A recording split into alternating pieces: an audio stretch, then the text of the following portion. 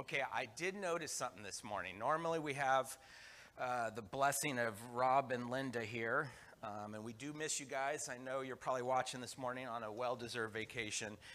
But since we've gotten a live band here, when we retrograde to video worship, you guys sing a lot louder. So it's really good. Rob is clearly forcing you all to sing, so that's good.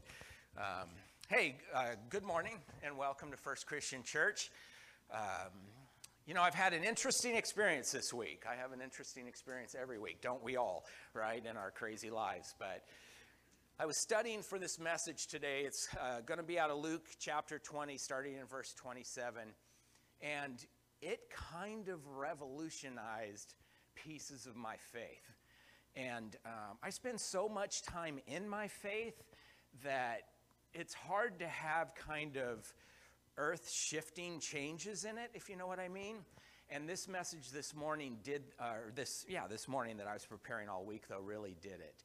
And I knew it did when I had a lunch with a friend of mine who's going through some audit issues at his work and on Friday. And it turned into a 2-hour witnessing conversation on the power of the gospel and the need for decisions about the gospel that was really positive. And I felt not only was I able to communicate some of this stuff to him well, but also I felt like, wow, I feel like this message has also given me some place to stand firm in my faith and to explain things a little easier to understand to other people that have no background in faith. And so I think this message this morning is very important. And I'm going to go through a lot of scripture because I want you to have God's words and not just my feeble ones. And so if you, I would really encourage you to get out a pencil and a pen and your Bible if you do a paper, get out your Bible anyway. But if you would like at the end of this message to get like the references for the scriptures I'm using, you can email me and I'll have your email address that way and I'll shoot back my notes that I'm going to read off of this morning. But this morning, what I want to talk about is the process of life, this proof of afterlife, if you will. And it really comes out of the study in the verses in Luke chapter 20 kind of start this, but it occurs to me as I'm reading this that I'm going to have to explain a lot because there's a lot of stuff that is behind the things that Luke is writing in the passages that we're going to cover today. So rather than having to explain a lot, I thought I would just do the message on this. And it led to this idea of the proof of afterlife. So as I posted about an hour ago on Facebook, if you have ever wanted to know what the Christian idea of the process of life, death, afterlife, how that all works in a sort of simple, definitely specific way, this is the message for you this morning, and I hope it gives you a lot of hope. So as I look at this through the lenses of my studies over the last 2 decades and my life experiences and my faith, I see the Bible describing very clearly 4 stages of life. 4 stages of life, and that's what I'm going to cover today. So the first stage that I see the Bible covering is that God has created us to live life here on His earth. Now, I know that sounds really simple to a lot of people in the room, but even that statement requires some faith because it's saying that God has created us, and it's maybe more importantly to me for some reason that it points us to the fact that this is His earth. It's not some other realm's earth. It's not the people's earth. It's God's earth. He created all of this stuff. And so He has created us in this first stage of life to live it and live it well. The second stage of life that I see is that at death, we will metamorphosis, if you will, into eternal life. So let me just explain that for a second. for the Christian person, I've said this a lot, death in some ways is the best thing that can happen to a follower of Jesus. Because what will happen at death, and the Bible calls it the little death or the first death, is that we will really metamorphosis into our glorified bodies, into the beginning of our eternal life. And so while everybody fears death on some level, COVID has really ramped that up, right? I would like to encourage you to think about the fact, do you fear death or do you fear the process of dying, right? And maybe it's not even fear. For me, right now anyway, I don't feel a lot of fear about the process of dying, but I have concerns. There's a couple of ways I don't want to die and blah, blah, and I want it to be a long time from now and blah, blah, blah. But the idea is that I'm not afraid of dying. I'm concerned about the process, and we'll unpack that a little bit more. Then there's the third stage of life, which is after this little death, this first death, this metamorphosis, if you will, into our glorified bodies, we will be judged for this life. Every single human on the planet that has ever lived, is living, and ever will live is going to be judged by God, whether you like it or not. He created you. He has the right to do that. And he said very clearly in the Bible, which we'll unpack, that he will. And then after that judgment comes the final stage of life, which is basically those who reject Christ will be cast into hell. I know that's a severe comment, but I'll unpack it. Or those who follow Jesus as both their Lord and their Savior will go on to eternal life on a new heavenly earth. So let me just sum it up.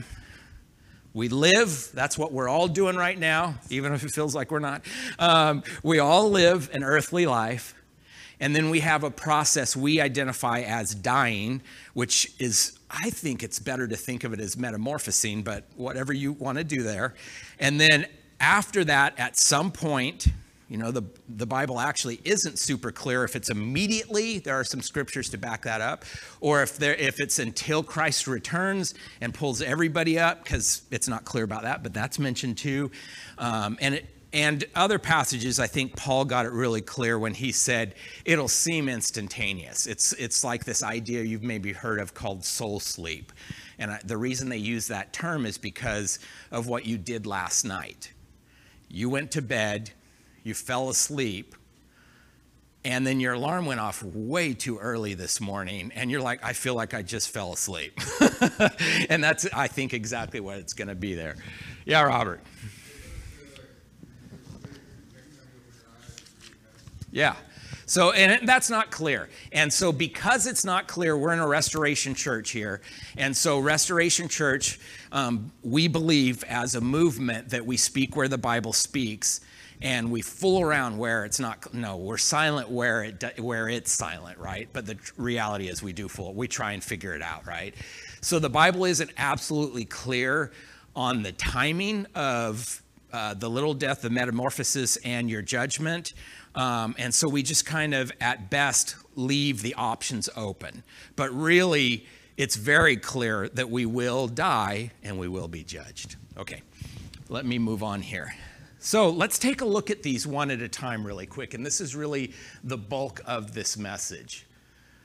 Paul writes in Philippians, for me to live as Christ and to die as gain. And that's kind of what I've said here. I'm living right now. I'm doing the best that I can. I'm following Jesus the best I can, and hopefully a little bit more, because we never do what, our best is often more than we think. But God has created us to live right here on earth. On his earth. The Apostle John records in his gospel that just as Moses lifted up the serpent in the wilderness, now that is his staff, right? And it had a serpent on it. It's interesting that that's still the medical healing symbol, right? Is a staff with the serpents. But when Moses lifted up that staff was created when the Israelites were being infested by poisonous snakes. And it was a cure for that infestation supernaturally. But also later on, when the Israelites were being attacked by an invading army, or just by another army. They were sort of the invaders. But whenever Moses would hold that staff up, they would be winning in battle. When his arms got tired and the staff dropped, they would start losing.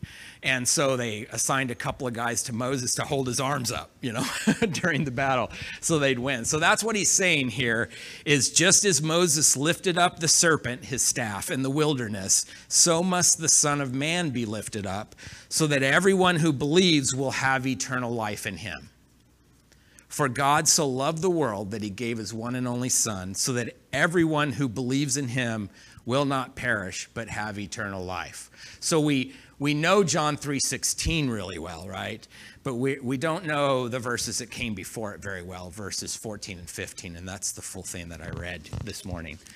But John, the Gospel of John, there's a reason why, if you go online and you're like, I want to buy a new Bible or whatever, there's so many different copies of the Gospel of John available, because it's a really good book of the Bible to just hand out to friends that are curious, because he goes through quite deeply these things. And so later on in John, he also says, Jesus is speaking, and he's recording it, and Jesus says, I am the resurrection and the life. The one who believes in me will live even if he dies. The one who believes in me will live even if he dies. And everyone who lives and believes in me will never die. Do you believe this? And John actually asked that question. So the idea here is back to the metamorphosis, right? We live this life, and as we become followers of Jesus, as we believe in Jesus as both our Lord and our Savior, we are removed from death. We will have the little death, but it's more of a metamorphosis. There is a second death that will come after judgment, and we'll talk about that a little bit later. We are exempt. Followers of Jesus are exempt from that death, and that's a permanent death. So we've been promised by Jesus himself and affirmed in the Gospels and really throughout the whole Bible that through Jesus the Christ, the Son of the living God, we have the hope of an afterlife, an eternal life, and a continuation of our life in a far more glorious way. And so this is the heart of what Paul is getting to when he says, for me to live is Christ and to die is gain. It's somewhat of a negative view, and I strongly resonate with it. But the idea is, think about Christ's life. He was God in some way we don't understand, poured into human flesh, lived out his life. And then when he really started serving other people for 3 years in his ministry with his apostles, they end up crucifying him for it. And he has to pay that sin for all of us in this room and everybody in his creation. But he wanted to do that. He knew that work had to be done. And though he was the creator of life, as we read in John's gospel in the first chapter and in Genesis in the first chapter, when you see us, let us create man in our own image. Even though he was the creator of life, he also had to come and work and toil and be arrested and tortured and crucified to complete that work. And so when Paul says, a man who has been stoned to, he gives that whole list of everything he's gone through at some point in one of his letters. I've been shipwrecked, I've been stoned to the point of death, I've been imprisoned. All this stuff is going on, right? I've had plenty, I've had very little. He gets this sense of, to live is to echo Christ, is we're trying, much like Jesus, to get through a world that's not great. It's not perfect, let me put it that way. It's great in the sense that it was created by God, and there's just tremendous amounts of beauty in it. But it's not heaven, it's not perfection. It's a fallen world, right? And so when you, with that awareness comes like, man, it's tough to get through life. But this is what I'm here for, much like Paul was, much like Jesus was. I'm here to have lunch with someone on a Friday and share the gospel for 2 hours. Not because I have an agenda, but because I understand this truth that I'm preaching this morning, and there's an eternal destination for every human being that ever will live on the earth. And I want everyone to go to the good destination, right? I'm going to get back to you, Robert. It's just hard online for people to hear these comments.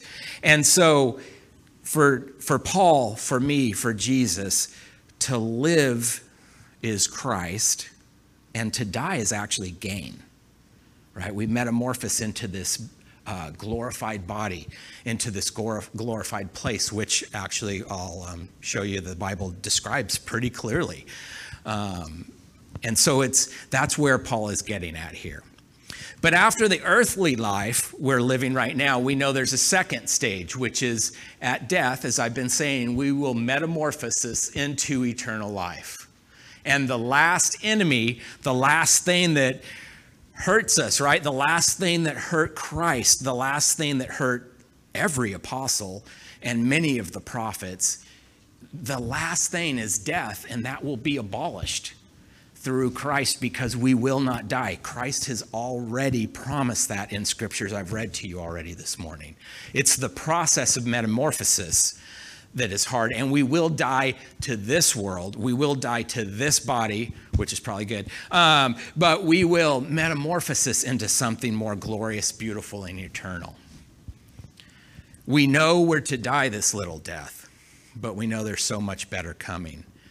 Or as the Apostle Paul wrote when he's thinking about this metamorphosis, when he's thinking about this process, and oh my goodness, if I'm paying attention to Christ, which I am, and he's revealing things to me as I write in books of the Bible, I realize where, oh death, is your victory? Where, oh death, is your sting?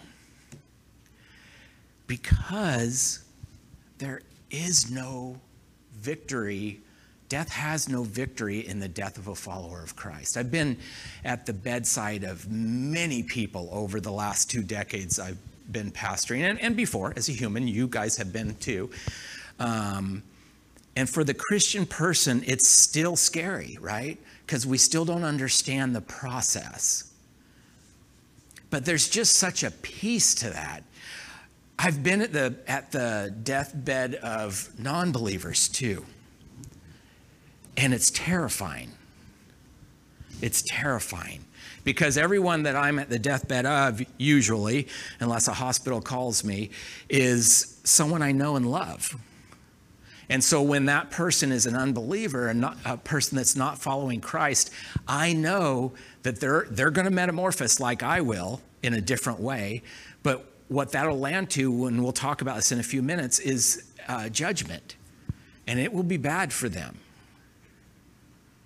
And I don't want that for them because I love them. And the more I have Christ in my heart and my soul and myself, the more I love other people that I could have never tolerated before.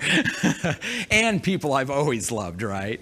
And so it becomes a greater and greater, not burden, that's not the right thing.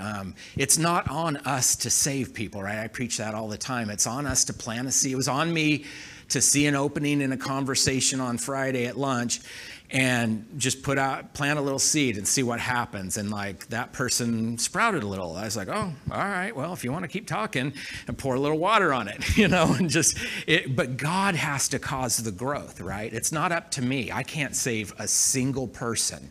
All I can do is be the messenger. All I can do is, I've been preaching the last couple of weeks, because Luke uses this term, I can bring the kingdom of God close to them. That's all I can do. And that's what I've dedicated my life to do through pastoring.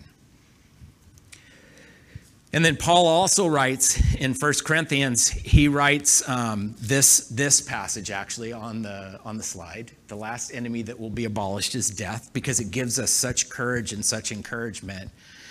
But God also knows that this is a really difficult thing. None of us are like, please kill me now. I really want to die right now. Or very few of us, hopefully. But none of us really are that way. It's not meant to be that way by God. We have a lot to do here for the Lord, because there's a lot at work against the Lord here. Jesus didn't just get born and die. He had to grow in. He was about 33 years old when he was crucified. And so he had 33 years of life in a finite human body in some way we don't understand, even though he was an infinite God in a way we don't understand. And so we have work to do, and this becomes more and more clear as we unpack this. But God also knows this is a struggle for us, right? Who wants to live a life of struggle? Who wants to live a life of, oh my goodness, I've been driving my wife crazy. A show I watched recently, one of my favorite character on the show made the statement, life is a suffering that must be endured. And I'm like, that is so true. And, my wife rightly points out, that is so depressing. Stop it. And it's not really how I feel internally because I have so much hope and joy in life with Christ. But there's a lot of that, and God knows that.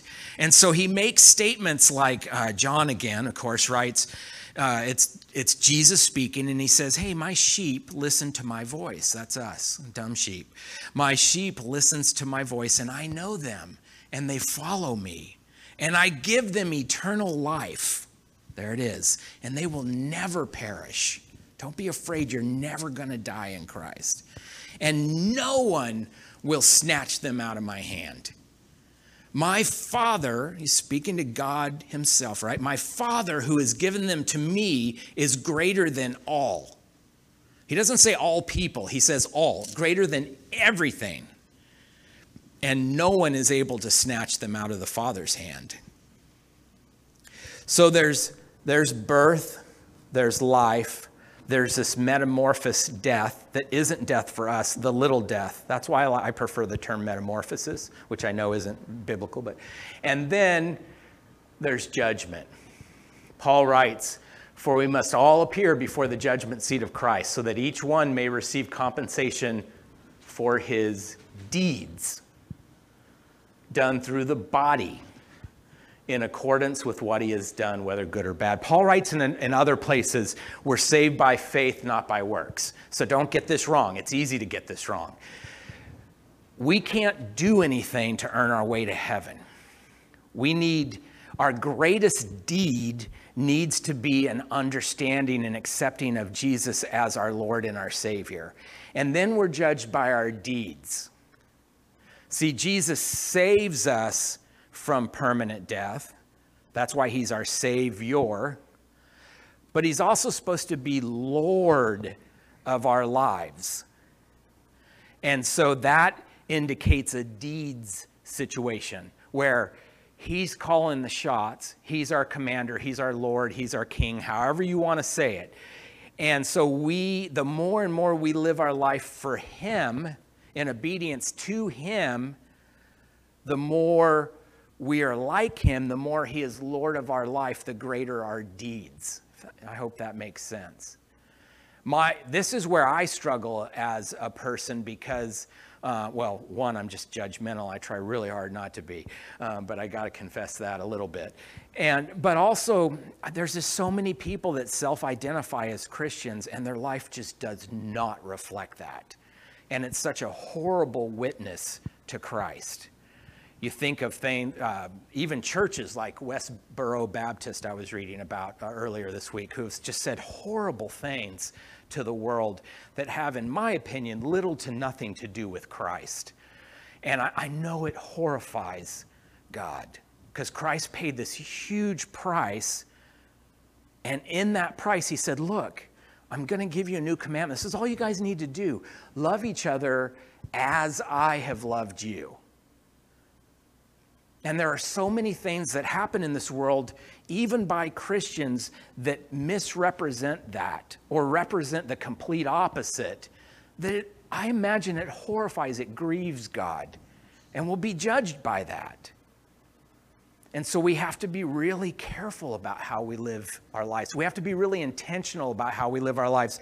This is why Paul says things like, at the time, most of the meat in that area, there was so much idolatry that it was being sacrificed to idols and then just kind of taken and sold on the market because they did their whole, okay, now I'm blessed by this fake idol and now I can go make money. And so there was this whole movement of, man, we need to all become vegetarians or really be careful about our meat because we know all this has been sacrificed to idols. We don't want to take care of that. And Paul said, wait. Nothing, the idols are fake. Like, they're just wood and stone. And so when this meat has been offered to idols, that's just humanity being stupid. It's meat. It's intended to live. It's a creature of God's, and then it's intended to nourish us. So we can eat of that and be clear of that. But if you're around somebody that still is feeling sensitive to that, I was raised Jewish, so I really struggle with pork products still. I'm sorry, I guess this is confession morning for me. But don't get me wrong, bacon is the best meat on the planet. But I really struggle to eat like a tenderloin or a pork chop. I don't know, it's just something that's been ingrained in me as a child. And so, I tend to avoid that. I'm not going to tell anybody, I don't eat that because it's unclean, because that's not true. But it's that kind of feeling. Paul said, if it makes someone uneasy, and he calls them a weaker brother, or we would say brother or sister, then just don't do it around them. Do it another night. Barbecue burgers that night, and then switch back to your, pork chops tomorrow. All these kinds of things. And so this is what he's getting at, is this whole idea of, having everything that we do, all of our deeds, be a reflection of Jesus in our lives. Our commitment to our local body of Christ, our fellowship, right? Either online nowadays, they didn't have that then, they didn't foresee that then, or here, making a constant and consistent attempt to prioritize church wherever you go to church. Not because it's church, because you are the church, biblically, but because somebody, the unknown author of Hebrews says, don't give up gathering together as some have done, but rather gather and encourage each other in your faith. And so we're instructed by God's word to gather together, and there's something powerful that happens in that just kind of doesn't happen at home or when we're alone, right? But we've got to prioritize that. Jesus says the church is the bride of Christ, and that we are in charge of presenting that bride, which is all of us together, spotless and blameless, to take care of them. That's where it says, husbands, love your wives as Christ loved the church. Loves the church, sorry. And so we need to be doing those things, prioritizing, a church gathering, prioritizing being in God's word, reading his word, scripture, prioritizing communicating with God through prayer, prioritizing excising anything out of our lives that we just know God's not going to appreciate. I work on this quite a bit, actually, in my own life. I don't have a lot to cut out. What you see is what you're getting from me. I know you have to take my word for it, but I do work on things because I want to try and just be more and more like Christ. I want to follow him more closely. And not just because I'm going to be judged based on my deeds. I'll be happy to sweep a corner of heaven with a broom for eternity if I can just get in. But so that I know it's the truth. I know it's the right way to live. And as I've cut out major things in my life at the beginning of my walk, it made my life better. It's proven out in my life. And so these deeds are so important.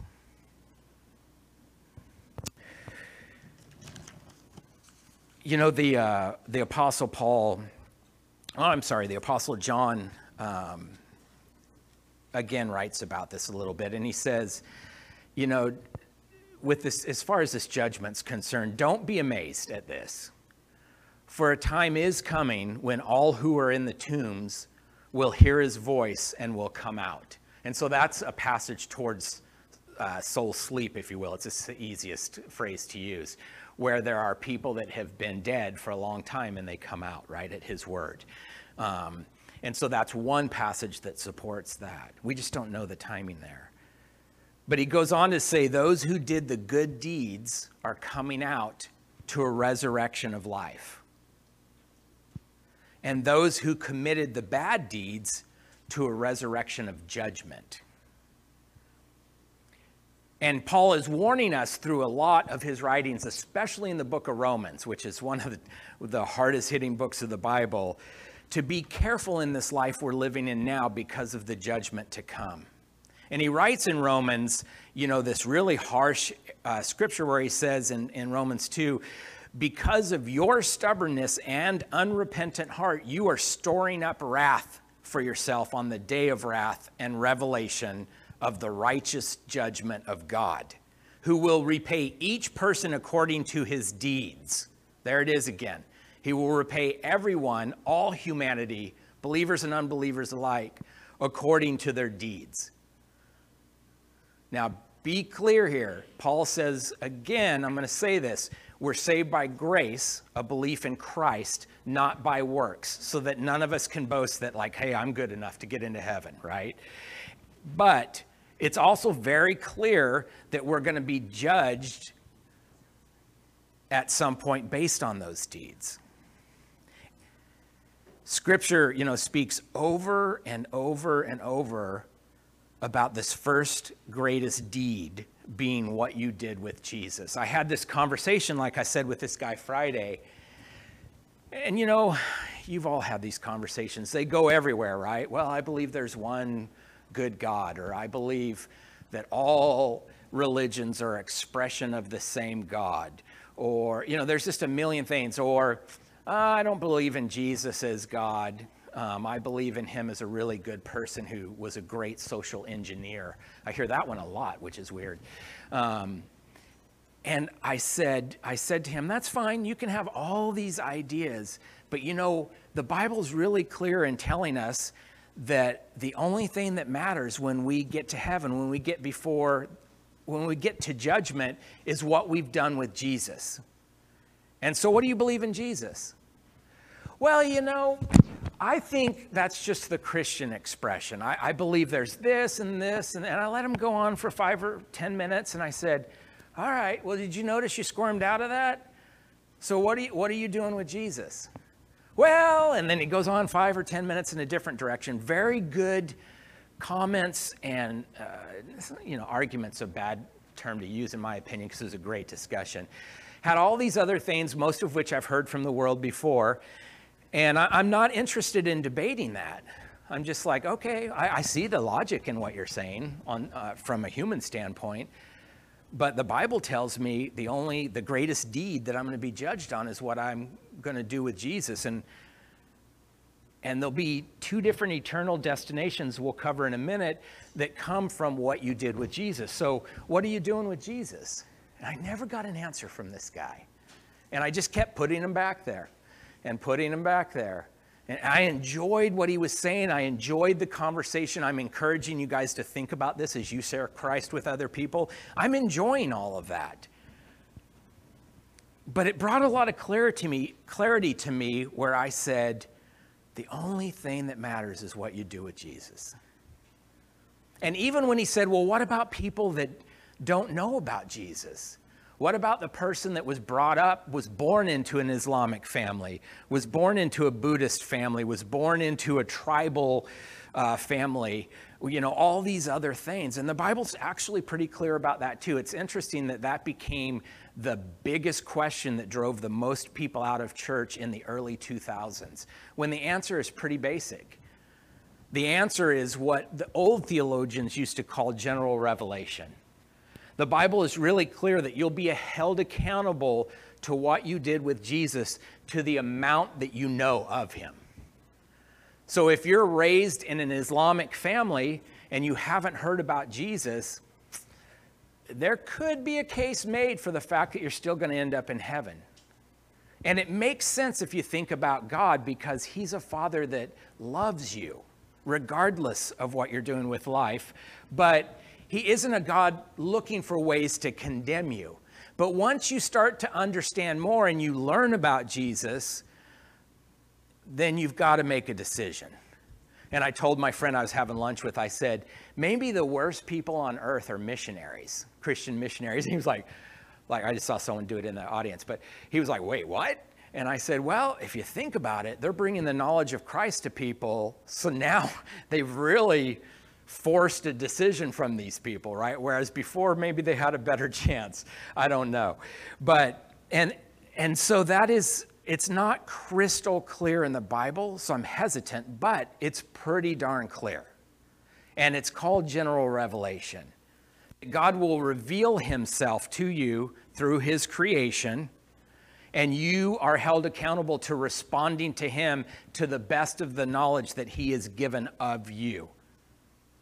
And so when you hear someone making the argument, what about the person that's born a Buddhist? What about the person that's born into an atheist family?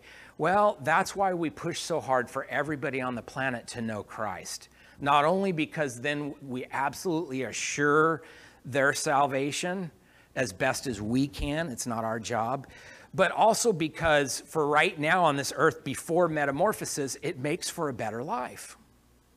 And we don't say that, Scripture says that, and we say that with our witness. That's why St. Francis is credited with saying, wherever you go, bring the gospel with you and preach the gospel. And when all else fails, use your words, because it should be your lifestyle, your deeds first. Robert, I'll come back to you, buddy. So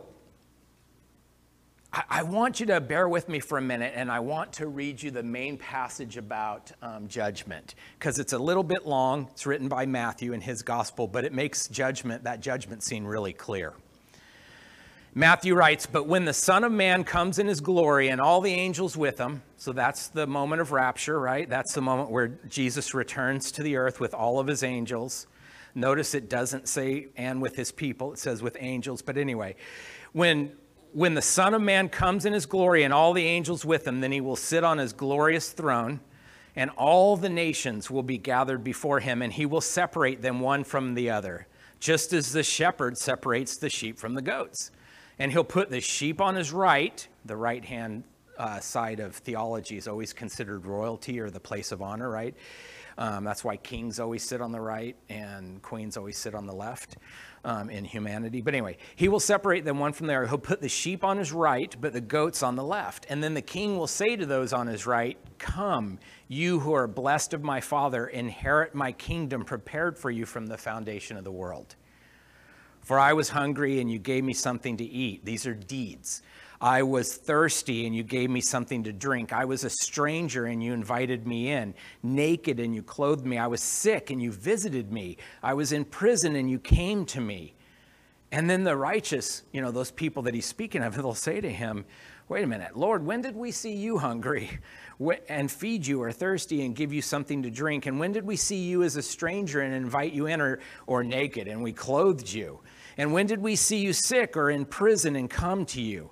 And the king will answer and say to them, "Truly I say to you, to the extent that you did it," deeds, "to the extent that you did it for one of the least of these brothers or sisters of mine." It's interesting there because usually they don't mention the female side of things. And in this particular spot, he's making a point to mention that.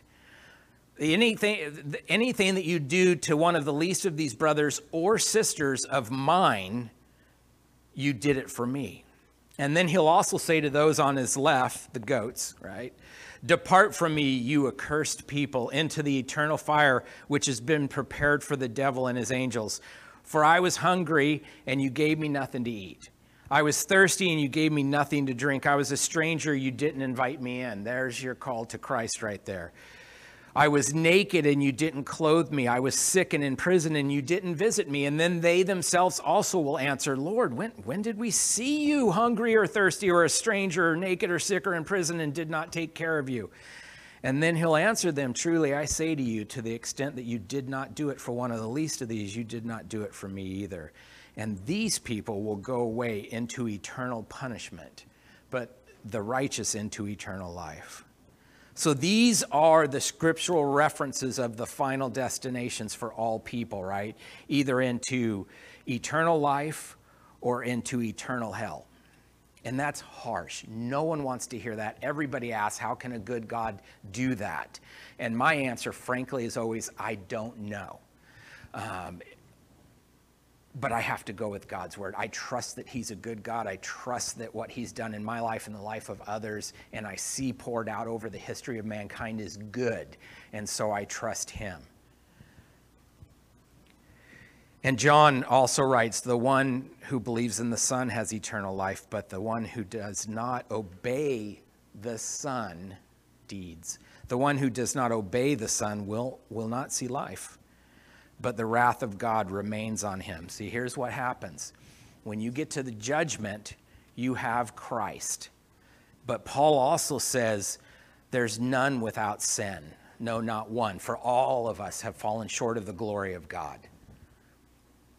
And so we get to a place of holiness where God and sin do not exist together, and we come with our sin.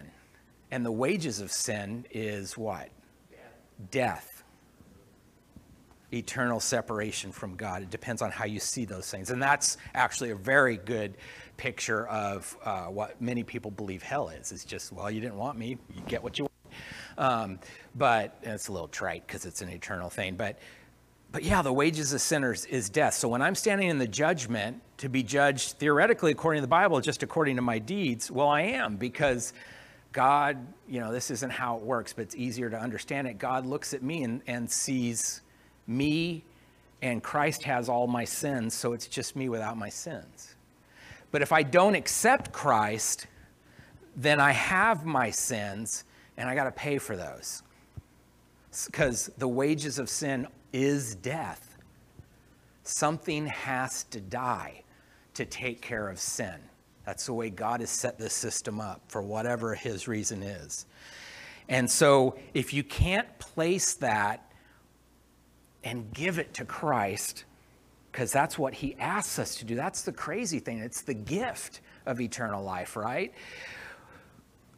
If you can't place that into Christ's hands, if you can't trust him as the God who's gonna save you from all of that nastiness, all that sin, and you haven't lived your life with him as your Lord, knowing he's doing that and trying to live with him. Remember earlier Matthew talks about doing good deeds and helping people and doing all these things God has asked us to do, loving each other as Jesus loved us to do this, then that stays on me.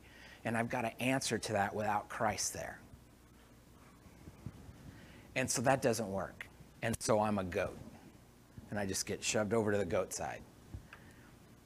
And that's why, especially if you're listening right now and you just don't agree with this stuff, or you haven't, or you're somewhere on the fence, that's why Christians, hopefully, are so concerned with bugging you about the gospel of Christ. Because it's love. Unfortunately, a lot of Christians, a lot of us, we have agendas, and we're just driving that. I meet a lot of Christians that just want to win the argument, and that's not the greatest way to approach that, and I apologize if that's been your experience. But the actual reason, the reason I spoke to this guy Friday over lunch is because I care about him. I don't even really hardly know this guy, and there are things about his character I'm not a big fan of, and there are a lot of things that I am. But none of that matters, I wouldn't care if it was someone sitting across from me and they were gay, or they were Republican, or they were Democrat, or they were, just think of all the things that divides our society, right? All I care about is my love for them, and just wanting, out of common human and I would say godly compassion and dignity, to want to have them in eternity end up in a good spot. That's all that really matters. And all I have to do, it gets easier. All I have to do is just push in a seed. Oh, he wants to talk more. It sprouted. Pour a little water on there. I'm not in charge of growing it. That's God's job. And he says that. He's willing to take that on. But our deed is to get out there and talk about it. Our deed is to say, hey, you should come with me and listen to my pastor, hopefully at another church. No, I'm just kidding. Listen to my pastor speak the message of God. Or you come sit on my couch with me.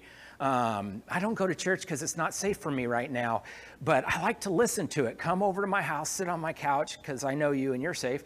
Have some coffee, and we'll listen to these messages. Anything you can. Hey, we're having lunch today. Hey, are you a person of faith? I'm just curious. I am. I'm not judgmental or anything. I'm just curious. And, any way we can start these conversations, because we have to be concerned about the eternal destination of everybody. Go, Jesus says, and love one another as I loved you. He was so concerned about your eternal destination that he died for you. And he's asking you to do the same.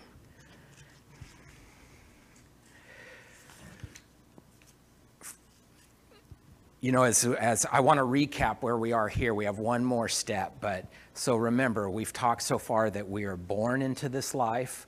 We live it out, understanding, hopefully, that Jesus is the Lord of this, and through the Lordship, acquiring good deeds with our life, knowing, though, that we're saved by grace with Christ, and so that's why he becomes our Savior as well. And we just try and follow that more and more in this life because it's his life. He created us and he created this earth. And then we what's commonly known as die, we metamorphose. We have the little death, the first death, if you will. I like metamorphosis. And then we're in heaven to be judged. And we're judged according to everything that we've talked about. And then there's a final destination for all of us, and it's a hard one. I start with the negative because I prefer to end on the positive. But those who reject Christ will be cast into hell. He says, depart from me, you accursed people, into the eternal fire, which has been prepared for the devil and his angels. That is really rough. Pro tip, don't lead with that when you're evangelizing. It's not good. You know, and like it's been mentioned, a lot of people wonder if that's a metaphor for just being separated from God. I actually think, and as a restoration pastor, I'm called to preach what the Bible says, and it's not just a separation from God. It's a bad spot to be. But those who follow Jesus as their Lord and Savior will go on to eternal life on a new heavenly earth. And also, both of these come from Matthew 25. Come, you who are blessed of my Father, inherit the kingdom for you, prepared for you from the foundation of the earth. It's another interesting thing, and that brings us back actually to today's passage, Luke 20, which I'm just going to tap on.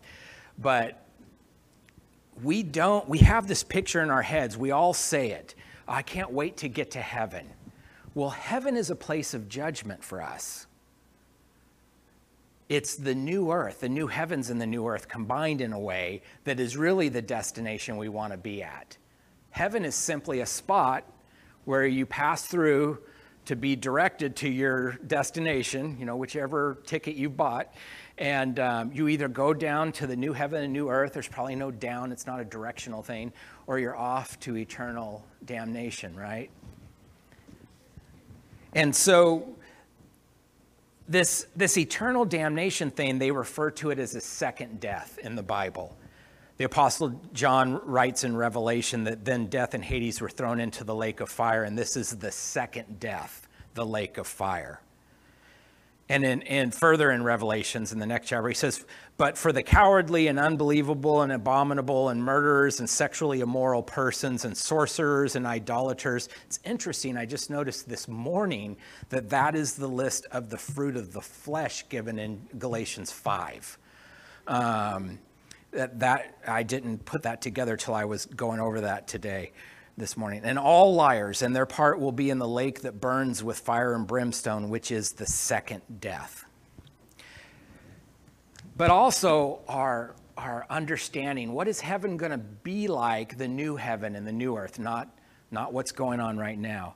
And this is where Jesus gets called to task in the passage in Luke 20, verses 27. These are Sadducees that come up to him. They're Sadducees and Pharisees in the Jewish religion back then, and they're the rulers. But the Sadducees are the top rulers. So they're the ones that had the top positions in the temple and the Jewish government. They're the ones that actually get Christ crucified eventually. So it's interesting that they're having this conversation with them. But what's interesting about them is the Pharisees believed the idea of these 4 stages of life very similar to the way I'm presenting it today, and probably most of you believe. The Sadducees believed that this earth was was God's plan for us, and that we either just return to God or were wiped out. It's more of an atheistic argument. So they didn't believe in an afterlife, and that bad joke always goes, that's why they're sad, you see. So that's how you can remember it, Sadducees. So I had to tell the joke, mostly because it makes it so easy to remember from there.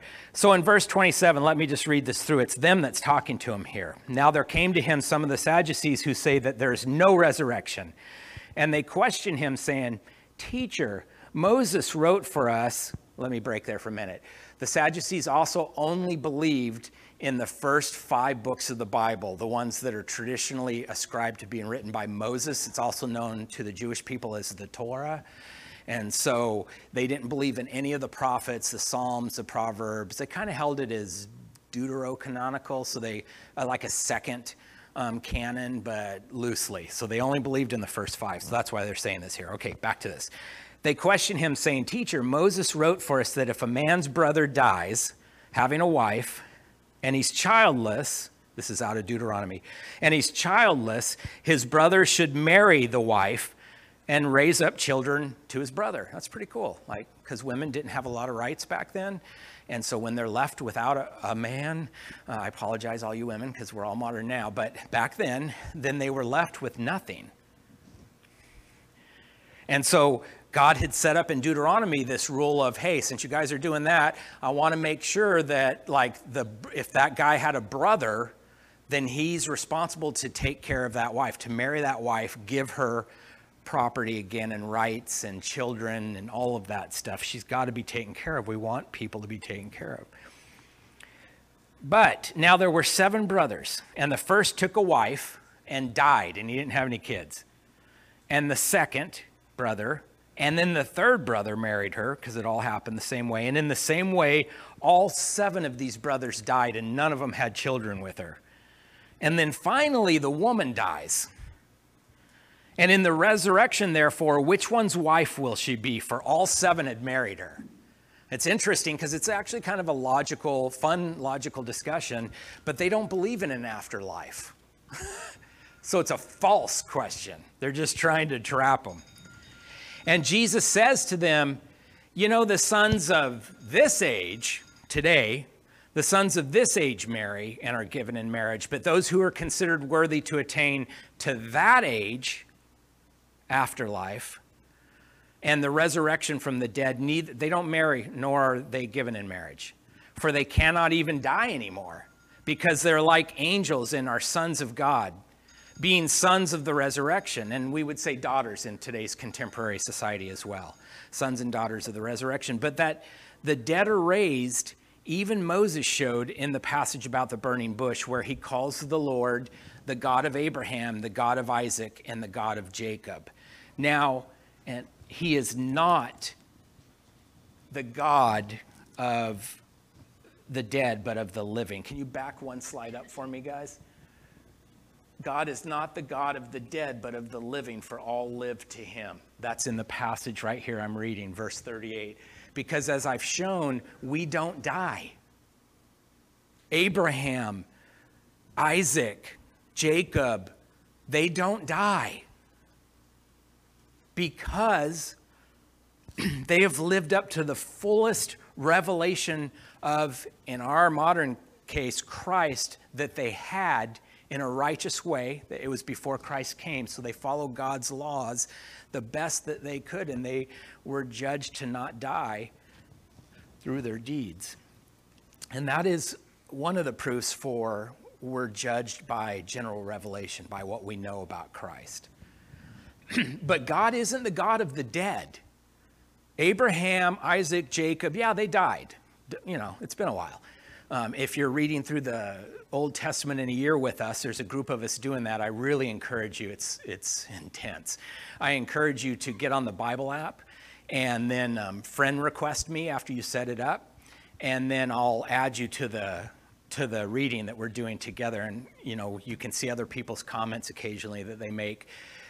But we've just read about Abraham, Isaac, and Jacob. Today we started Exodus chapter 1. And so that was kind of fascinating too. We've read all 50 chapters of Genesis so far, and it's a rough read. I've never realized how rough Genesis is until this past. And I've read the Bible dozens of times. But God isn't the God of them, the dead people, because they haven't died.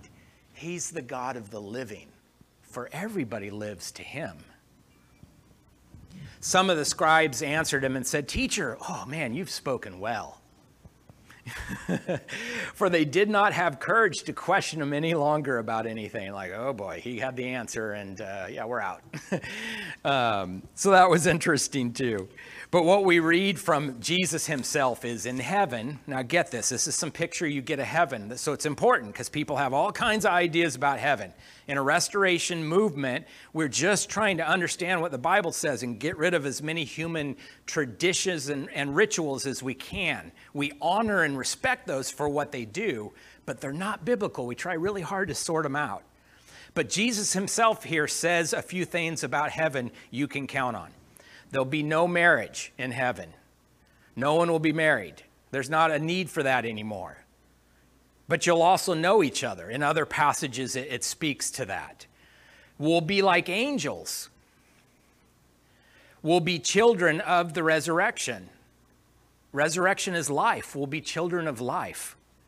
And God will be our God of the living, us, because we will be alive and not having suffered the second death. So John speaks of this, of course, in Revelation.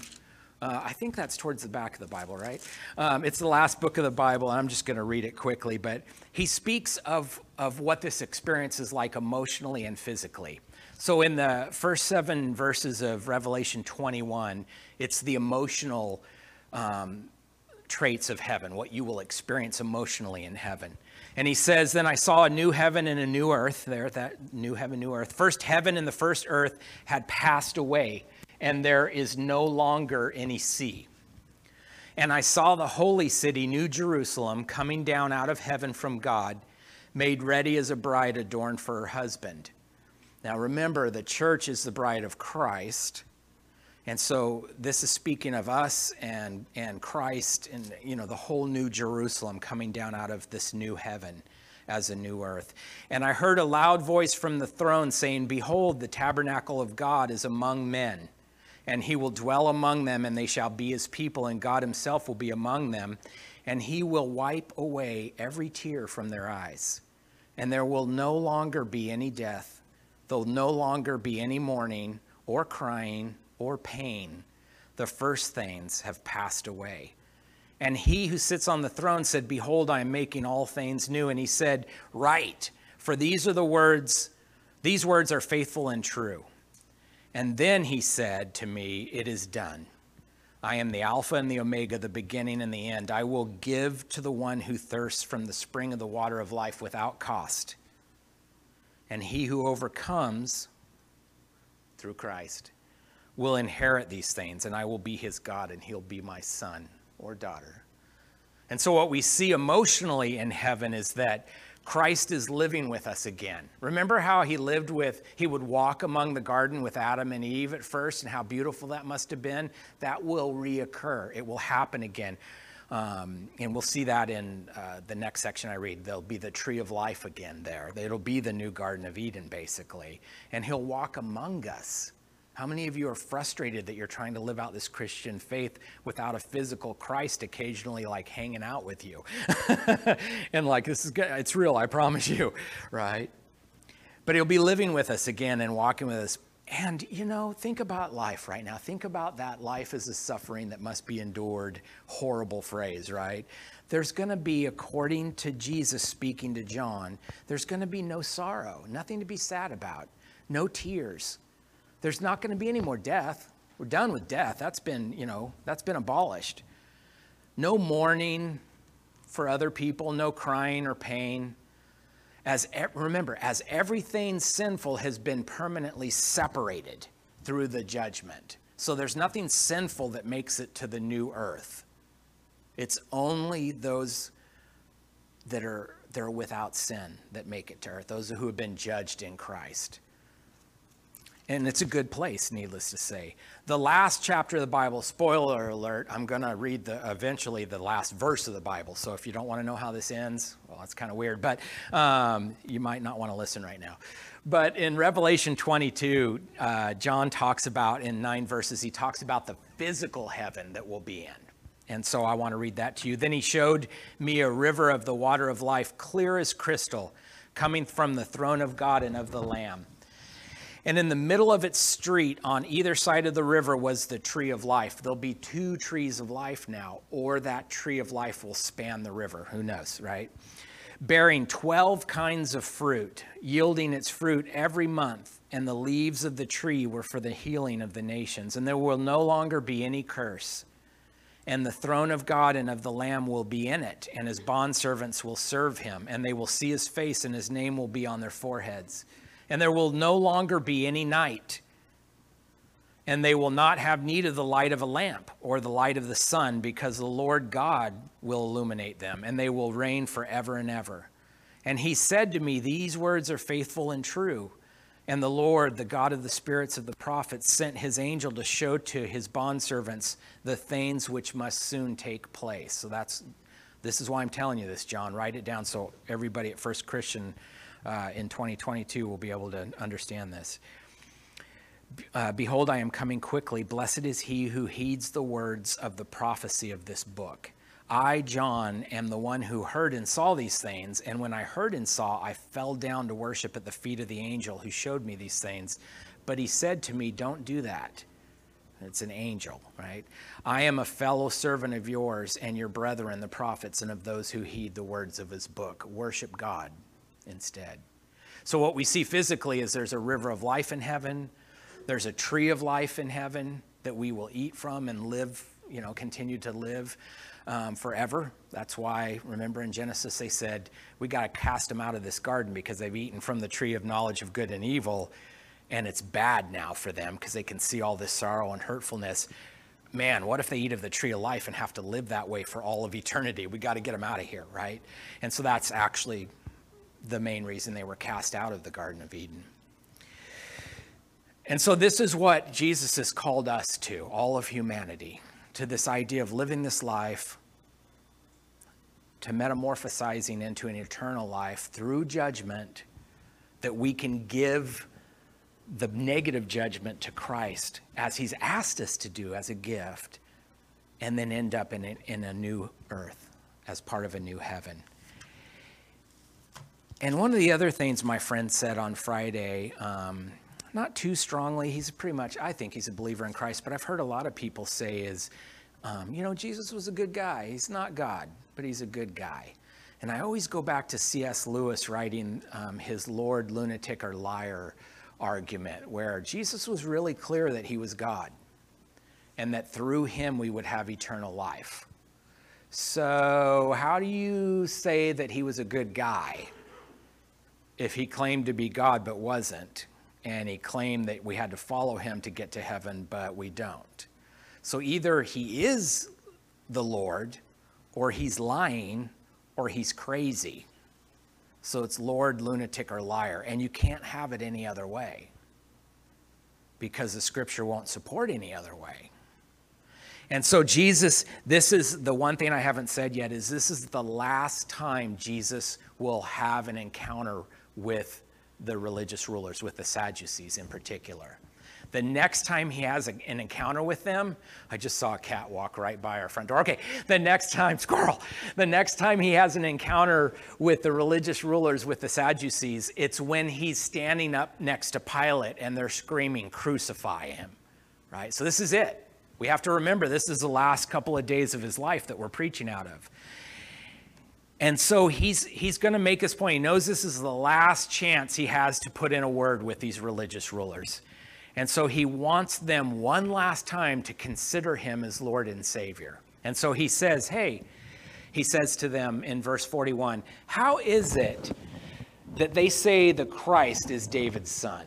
So the Christ is supposed to be one of David's sons, King David, or come from his lineage. Matthew points out very clearly that Jesus does come down through the lineage of David. But But Jesus asked him, how is it that they say that Christ is David's son? For David himself wrote in the book of Psalms, the Lord said to my Lord, sit at my right hand until I make your enemies a footstool for your feet. So hang on a second. So verse 44, David calls him Lord. So how is he also his son? In other words, you guys are missing this. You're missing this. And he doesn't tell them, which I found very interesting and hard, frankly. He doesn't say, you know, I come from David's lineage. You know that, right? He doesn't actually say that. And while all the people were listening, he said to the disciples, beware of these scribes. Scribes, remember, were lawyers of the time. Beware of these people that are trying to make all these laws, these Jewish laws, right? Beware of the scribes who like to walk around in long robes and love respectful greetings in the marketplaces and chief seats in the synagogue and places of honor at banquets, who devour widows' houses and for appearance's sake offer long prayers.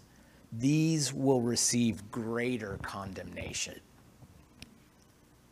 That's super harsh.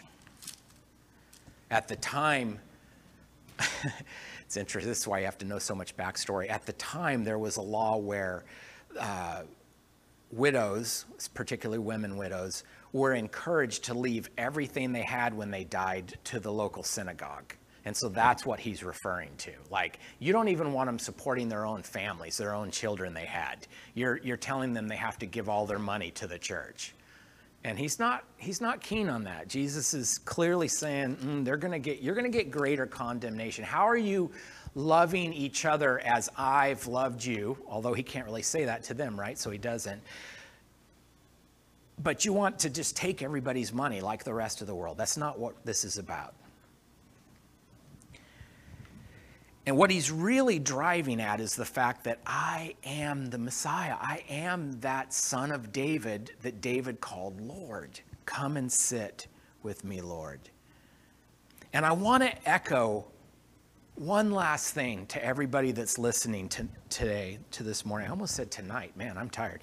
I want to plead to you for Jesus. Not because I want to grow a church, not because I want everybody to do things my way, not because I think all of you people without Christ are terrible people. None of that. I want to plead to you the cause of Christ because that is your eternal destination decision point. And if you don't have Christ in your life, if you're not following him as not only your Savior, to get out of jail free card, but your Lord, because you're going to be judged for your deeds. He's told you to do stuff. Did you do it? That kind of thing. If that's not you, if you're not a follower of him, I believe it doesn't matter what you think. It's going to go really badly for you when you die. And what if I'm right? I would encourage you that are thinking, yeah, it's just more Christian stuff. Dig in, prove me wrong. I mean, that's how I came to faith, is trying to prove Christ wrong, trying to prove Christianity is kind of this weak religion for weak people. Dig in, because this is the most important decision of every decision in your life you'll ever make. Because this life, if you're lucky, maybe 100 years, eternal life is significantly longer. It's forever. And it matters so much more. John wrote in one of his letters, he says, you who have the Son has the life, but you who do not have the Son of God does not have the life. These things have been written to you who believe in the name of the Son of God, so that you may know that you have eternal life. This is the confidence which we have before him, that if we ask anything according to his will, he hears us. Anything. I have some next steps for you this week to help kind of process this. You might memorize Luke 20:25. God is not the God of the dead, but of the living, for all live to him. And apply that to yourself personally. Let that infuse your spirit as you think about the fleeting life that we live here, the death, and then eternal life, let that infuse into you this idea of metamorphosis, of this idea of obtaining that glorified body in a new heaven and a new earth. You might discuss with your family around the dinner table is how I always see this one, but it could be with friends and stuff too. How well do I understand the 4 stages of life? Do I accept this stuff that Scott said, that the Bible talks about, or do I have different ideas? Like, it's all good. Let's talk about it. It's really fun. You actually can have discussions. You don't have to worry about arguing.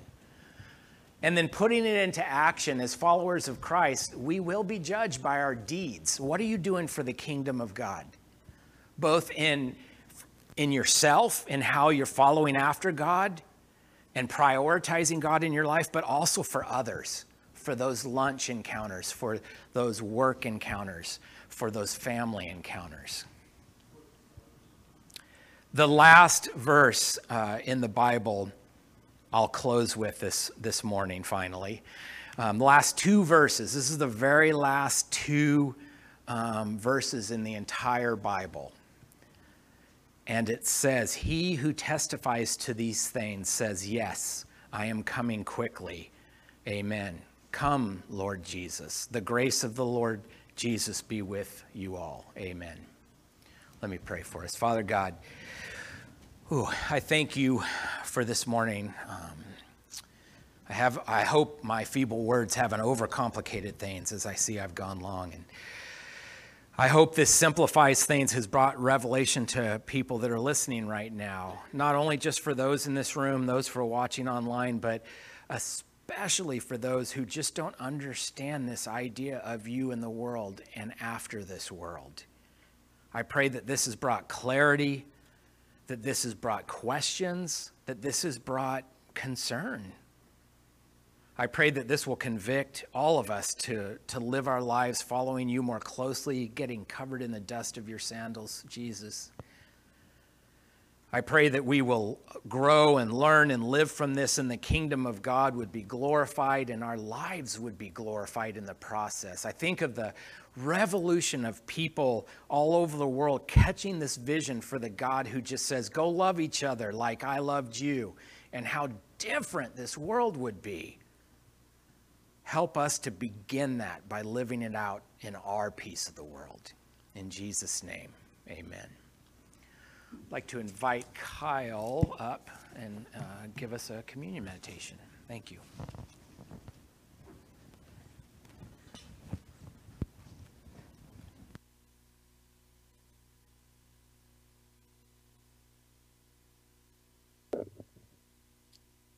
Michael, am I on?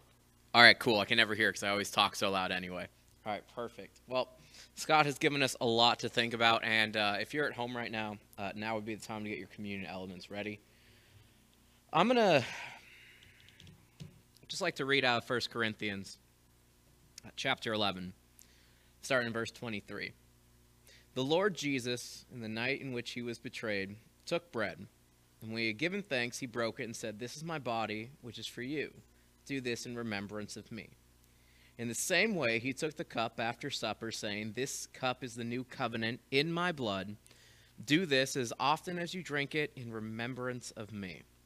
For as often as you eat of this bread and drink of this cup, you proclaim the Lord's death until he comes. Therefore, whoever eats the bread or drinks the cup of the Lord in an unworthy manner shall be guilty of the body and the blood of the Lord.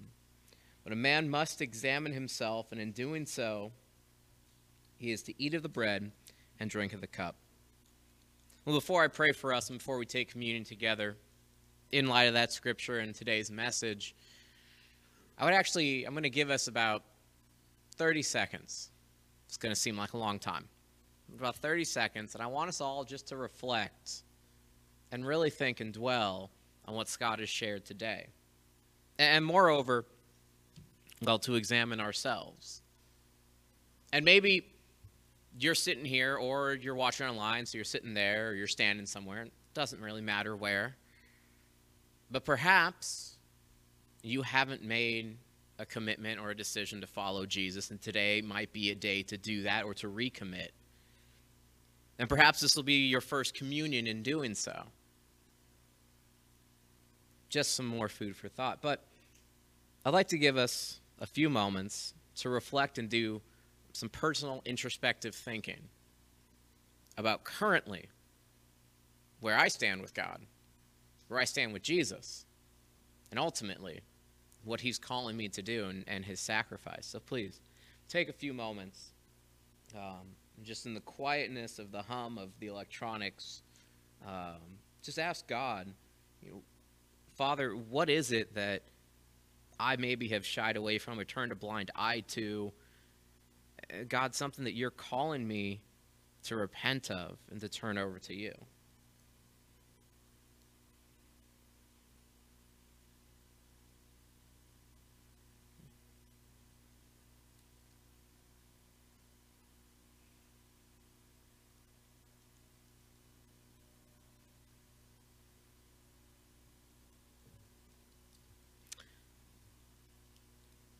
So on the night that Jesus was betrayed, he took the bread, and when he had given thanks, he broke it.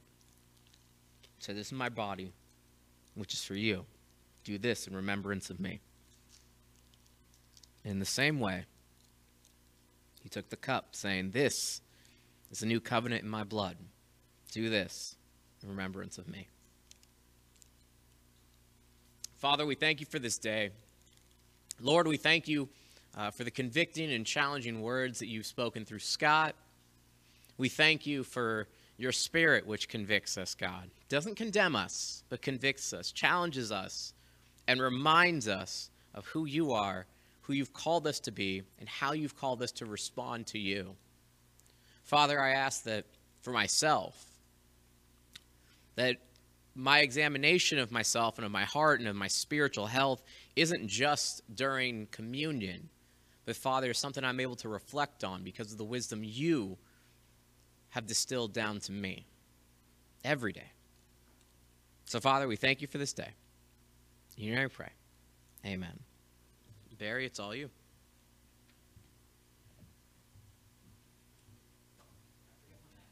Yep, it's in there. It's way back there.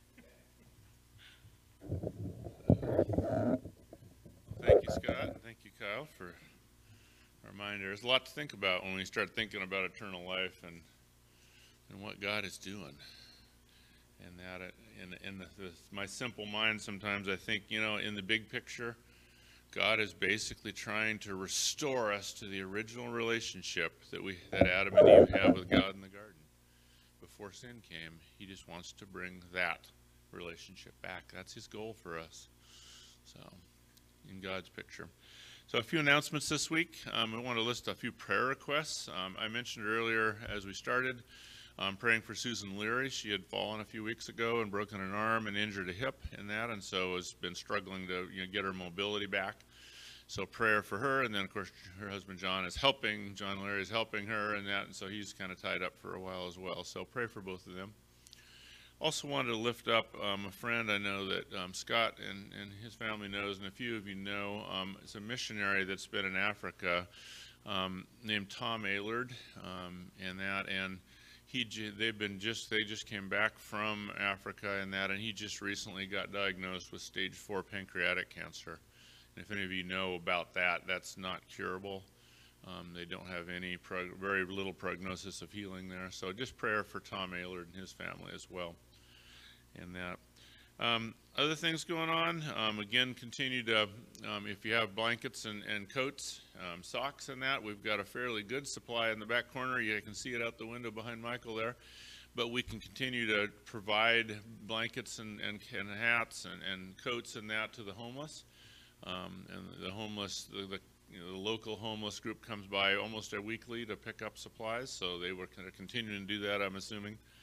And that, so I pray continue to look at, if you have extra supplies, bring them in. We are making a difference for those that are out in the elements. And then lastly, we do have a number of classes going on or coming up. Our Sermon 2.0 is continuing on Wednesday nights, so if you're interested in getting connected with that, let me know, and I can send you the link to that. That's online. Yeah.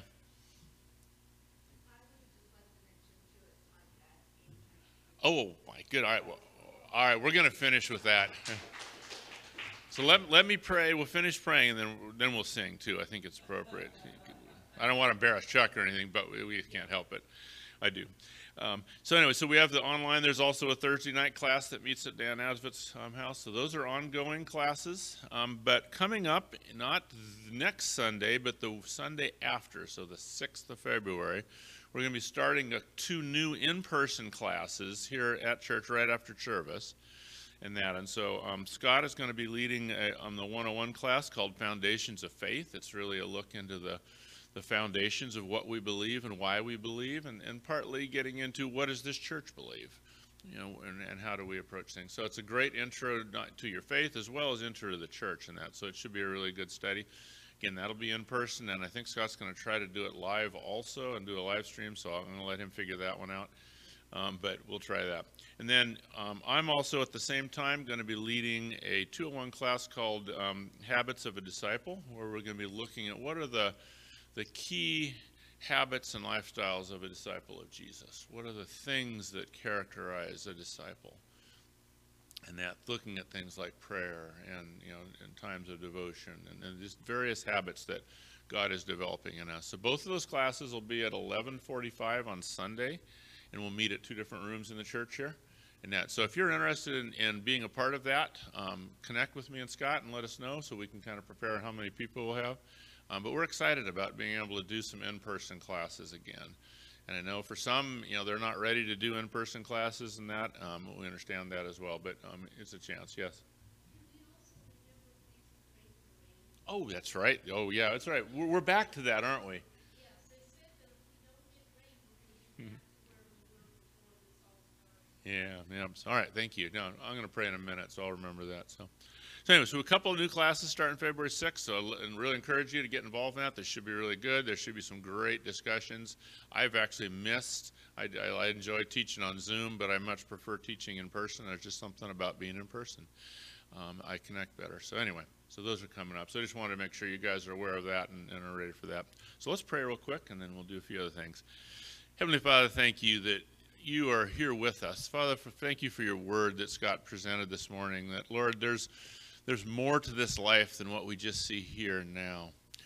But you have eternal life planned for us.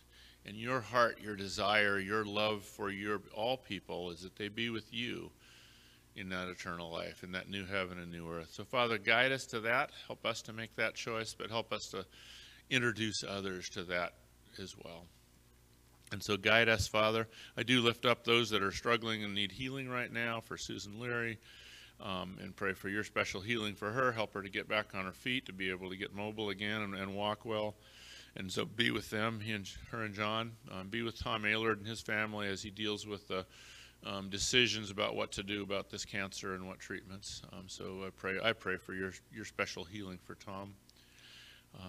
Father, be with the others that need healing. Father, my sister-in-law Lynn, there's many others that need special healing, and I pray you would bring that now.